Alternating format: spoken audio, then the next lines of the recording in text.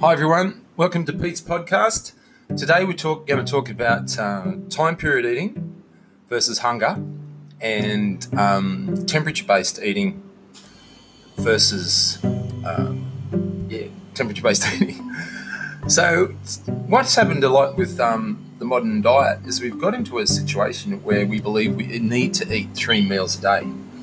Now, why do we eat 3 meals a day? Well, as a child, I look at children a lot and I understand a lot of my eating processes are now based around what children do.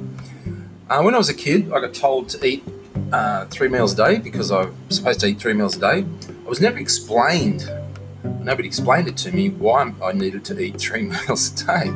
So I didn't understand it, but I just did it.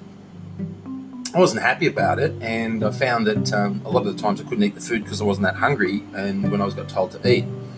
So I grew up in the bush and in the Royal National Park in Sydney, and a lot of the times I'd walk in the bush for 30 or 40 kilometres with no shoes on, no water bottle, and I wouldn't eat the entire day. And if I did, get hungry, I'd maybe catch a couple of yabbies or whatever and eat those. But 90% of the time I never ate anything the whole day, and I'd walk in and being active for a good 8 to 10 hours and getting back at the end of the day and just on dusk when the sun's setting and you eat dinner and you wouldn't eat. So I wasn't around adults to tell me when to eat and what to do as regards to food.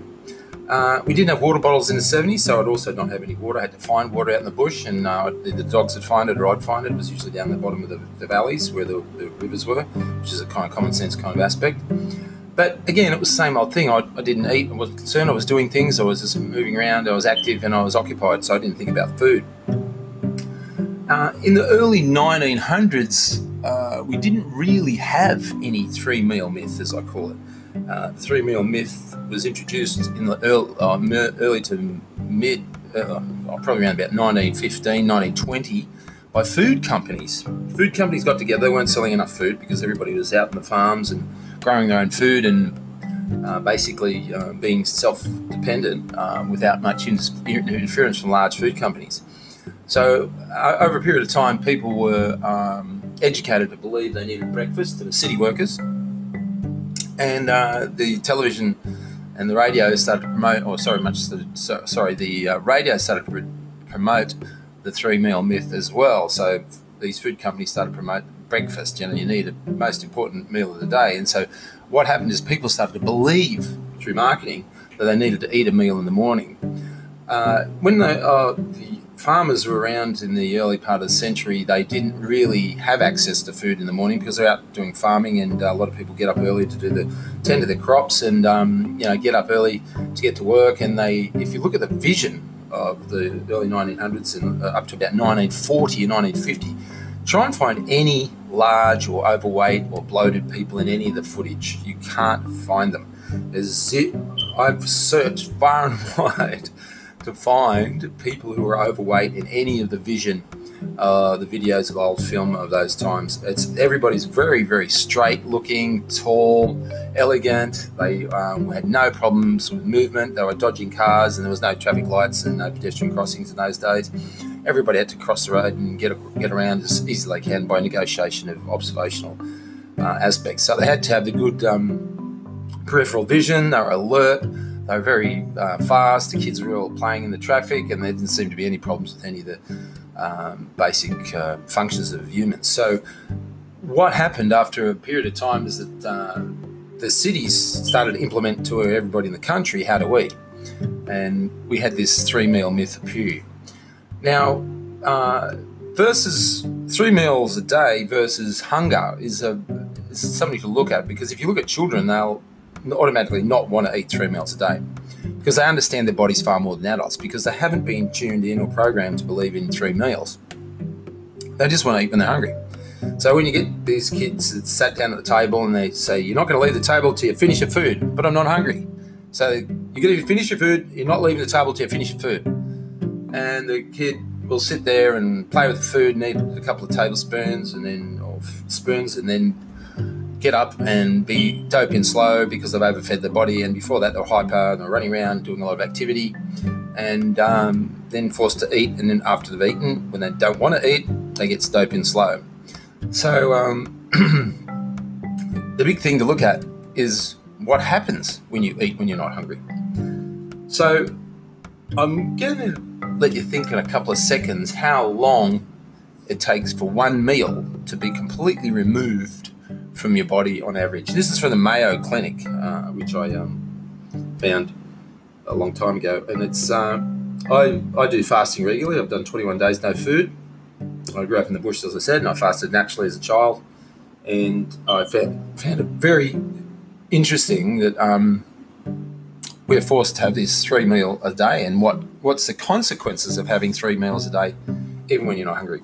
So anyway, is it to let the food pass through your digestive tract, is it 24 hours, 36 hours, or 54 hours? What time period do you think it takes for one meal to pass through your whole digestive tract? There's 6.5 meters of digestive tract that this one meal has to be moved through, and then also change into energy. 2/3 of the energy in food is in the digestive process, 1/3 in the actual energy it provides. So you probably all had a thought about it by now. It's 54 hours.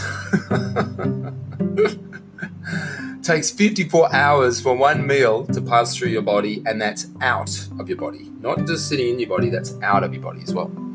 So for me, what I look at, if it's taken 54 hours for one meal to pass through your digestive system and out and be eliminated, are you thinking? Because it's a very big thing to start thinking about, is actually the effort your body goes to remove the food and gain the energy from that meal and remove that food from your body. Now, if it's taking that long to remove one meal and you're having 3 meals a day, what would you think that would do to your body on a continual basis over a long period of time? Would that shorten your life? Because if you're feeding your body 3 meals a day and it takes 54 hours for your body to remove that one meal, and you're having 3 meals in 12 hours, what's happening to your digestive system? Well, it's being overworked. And when something gets overworked, what happens to it? It's strained. What happens when it's strained? It doesn't work to its capacity. Now, all the organs associated with that overeating or the oversupply of nutrients cause, what it does is they are affected by this oversupply. So they become sluggish. The digestive system becomes sluggish. You imagine doing push-ups for 24 hours a day, 7 days a week.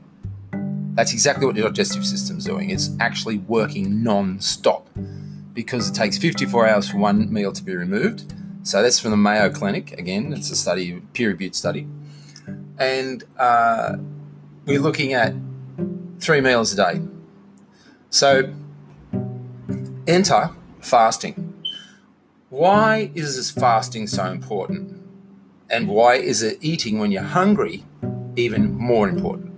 Because if you've eaten a lot of food and you eat because it's a social event or something like that, you're causing distress to your digestive system and affecting every organ in your body.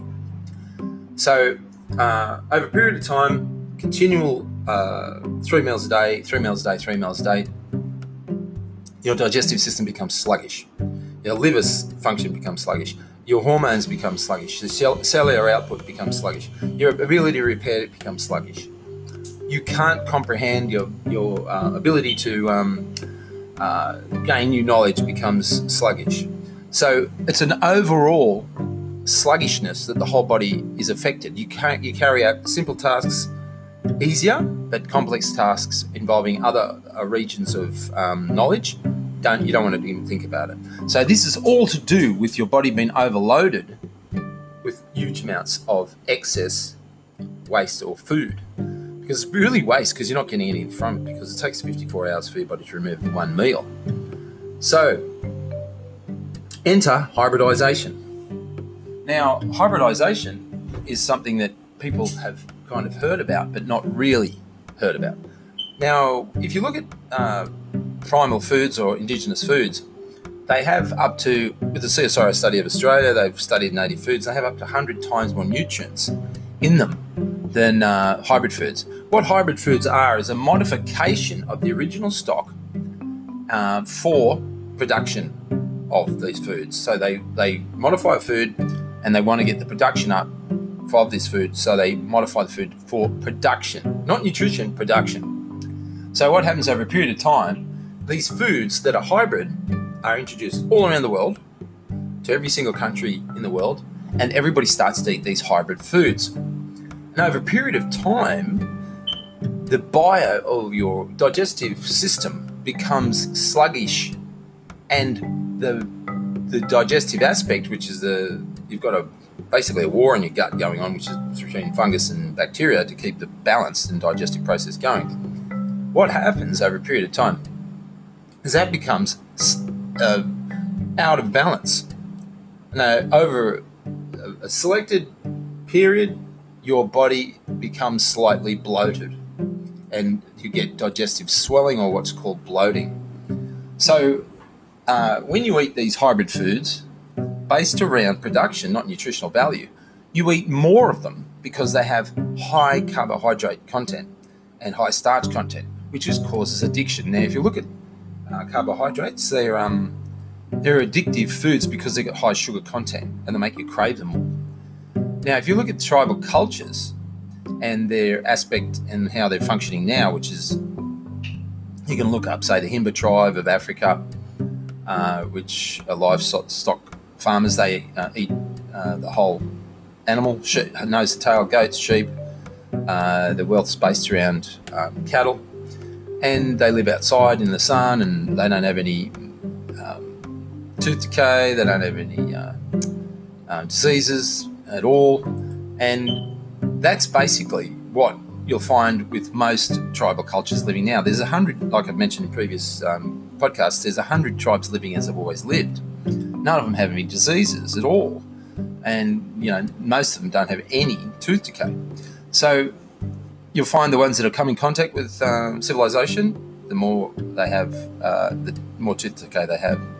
But you'll find with most of these diets of the lifestyles of these people, they implement animal foods and organ meats as part of their diet. Like they say the Sudanese, which I talk to a lot about this, have a thing called umfidit, which is basically just liver, sheep's lungs and stomach, and it's raw, and they mix peanut butter in with it, onion and a little bit of touch of seasoning, but this is eaten raw, and they make sure that every person gets this. It's a kind of normal everyday diet. What's the benefits of these organ meats is that they have extremely high nutrient value, and the animals they eat over there are virtually non-hybridized. They're very, very primal goats, cattle, and sheep because they've got to survive outside in the African wilderness. Now, when you eat that type of food all the time, you develop affinity to nutritional content. You don't eat a lot because you haven't got the ability to eat a lot. You don't eat at time periods. You only eat once a day. And what happens over a period of time is that your body is used to eating small meals and nutrient-dense meals at availability, not at time periods. So when you have that done, or you get organised and you do that over a great period of time, what happens is your body develops extremely potent extremely potent digestive system. So if you look at a actual study of a guy who went to live in with the Himba, and he was this is actually, you can look it up, it's on CNN, what a hunter-gatherer diet does to the body in just 3 days. This guy went and lived with the Himba in 2017 for 3 days, and they had no refrigerators, nothing. Everything was basically around them, and he had his digestive bacteria, his microbiome tested before he started, and tested when he'd finished after just 3 days. So this guy goes to Tanzania. He lives with the Hadza tribe, and they eat animals, all sorts of animals, porcupines, birds' eggs. They eat these baobab trees and the nuts, and they make paste out of it, ferment it, and all the traditional foods of their land. And they ate this. After 3 days on this diet, he lived and drank and did exactly what they did. After 3 days in his diet, he had a 20% increase in his digestive or microbiome, including a totally new microbe, Phylum Synergistes, which was a new microbe that was introduced into his gut. Now, you can imagine if you ate this type of food, which we have here in Australia, which every country have access to these native foods and native ways of eating. In 20% in 3 days. In 3 months, imagine the difference in his digestive system.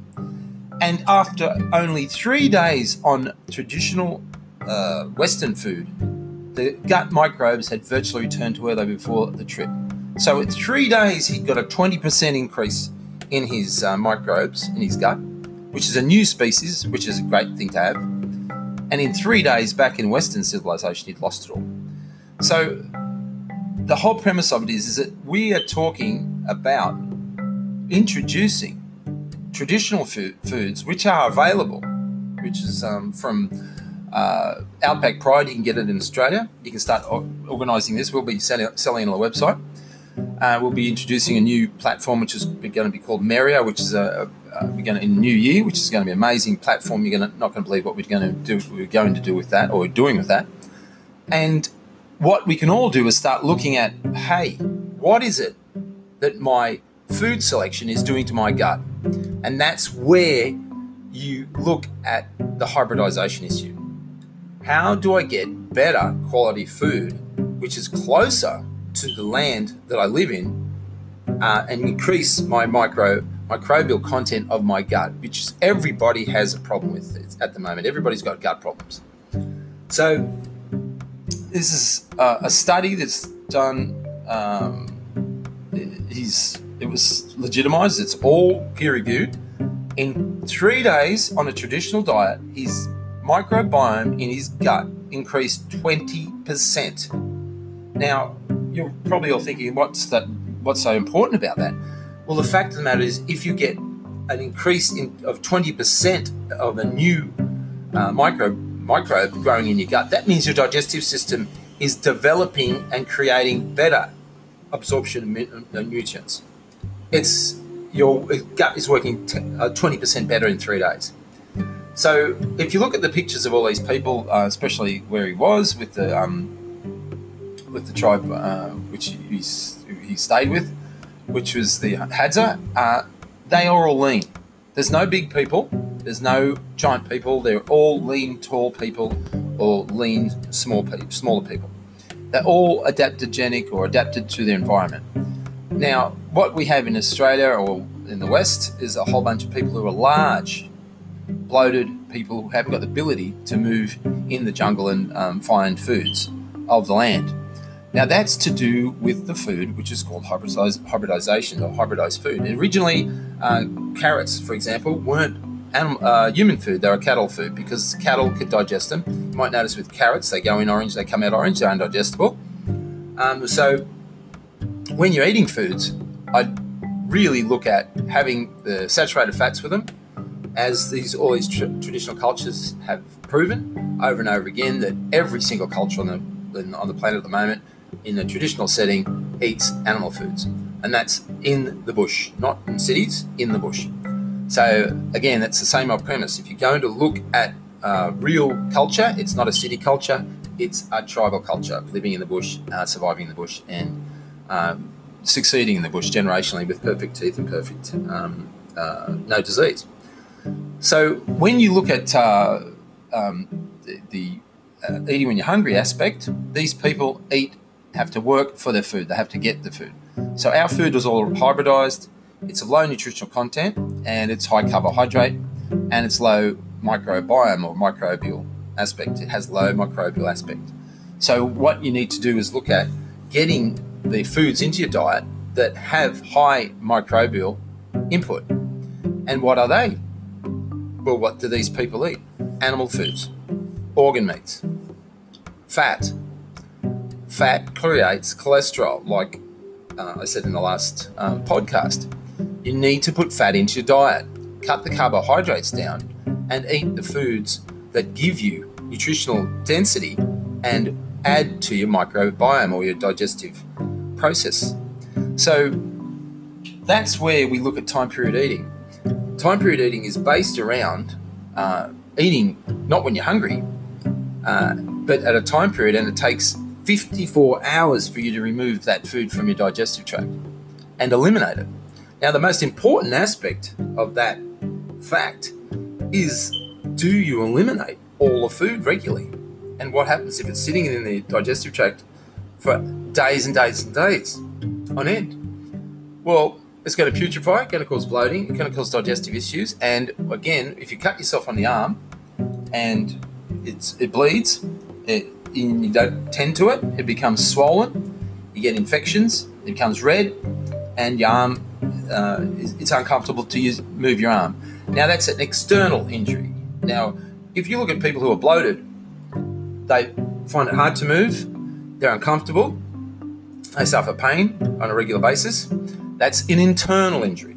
So if your whole digestive system is inflamed and you're bloated, that means you have an internal ongoing issue or an injury.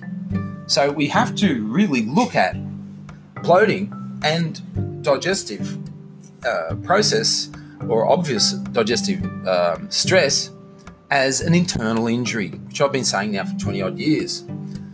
Every single person that's bloated has an internal injury that's not being remediated, it's not been fixed, because they don't know what to eat. Now, this is where time period eating is essential for understanding how to reduce this aspect or reduce your injury and increase your microbiome or the digestive capabilities. So what happens with this, or how to remediate that, is by looking at temperature-based eating. See, I've always done this. I've done this for a long time. I've done 3-week fast, 21 days no food, and I found incredible benefits from it. I found sunlight to be not my enemy once I was having the minerals, the tonics, the fermented water that I drank while I was doing this. And I found when I went out and sunbaked, I didn't find the sun hot. That was after 2 weeks no food. My body weight went down. I get very lean. People thought I should have been a model suddenly, but I wasn't not working. I was still doing what I do, and for 14 hours, 15 hours a day, 7 days a week. So I could function, but not eat. And I was surrounded by food. That's when I had the cafes and everything, and I was, preparing a lot of food each day. So I was still not eating, but I was surrounded by food. After about 3 days of fasting, you actually don't think about food. It's not something of an issue. You don't just switch off, and you just drink water if you're thirsty. Your input of water goes dramatically down. You're not even thirsty virtually at all. You sweat. Well, I'm not a big sweater, but you virtually never sweat anymore, and which is another thing that's very interesting. But with the temperature-based eating, in summer, you notice you don't feel like eating a lot, and that's very conducive to understanding how your body works. If you don't feel like eating, don't eat. And that's when you start training yourself to eat when you're hungry.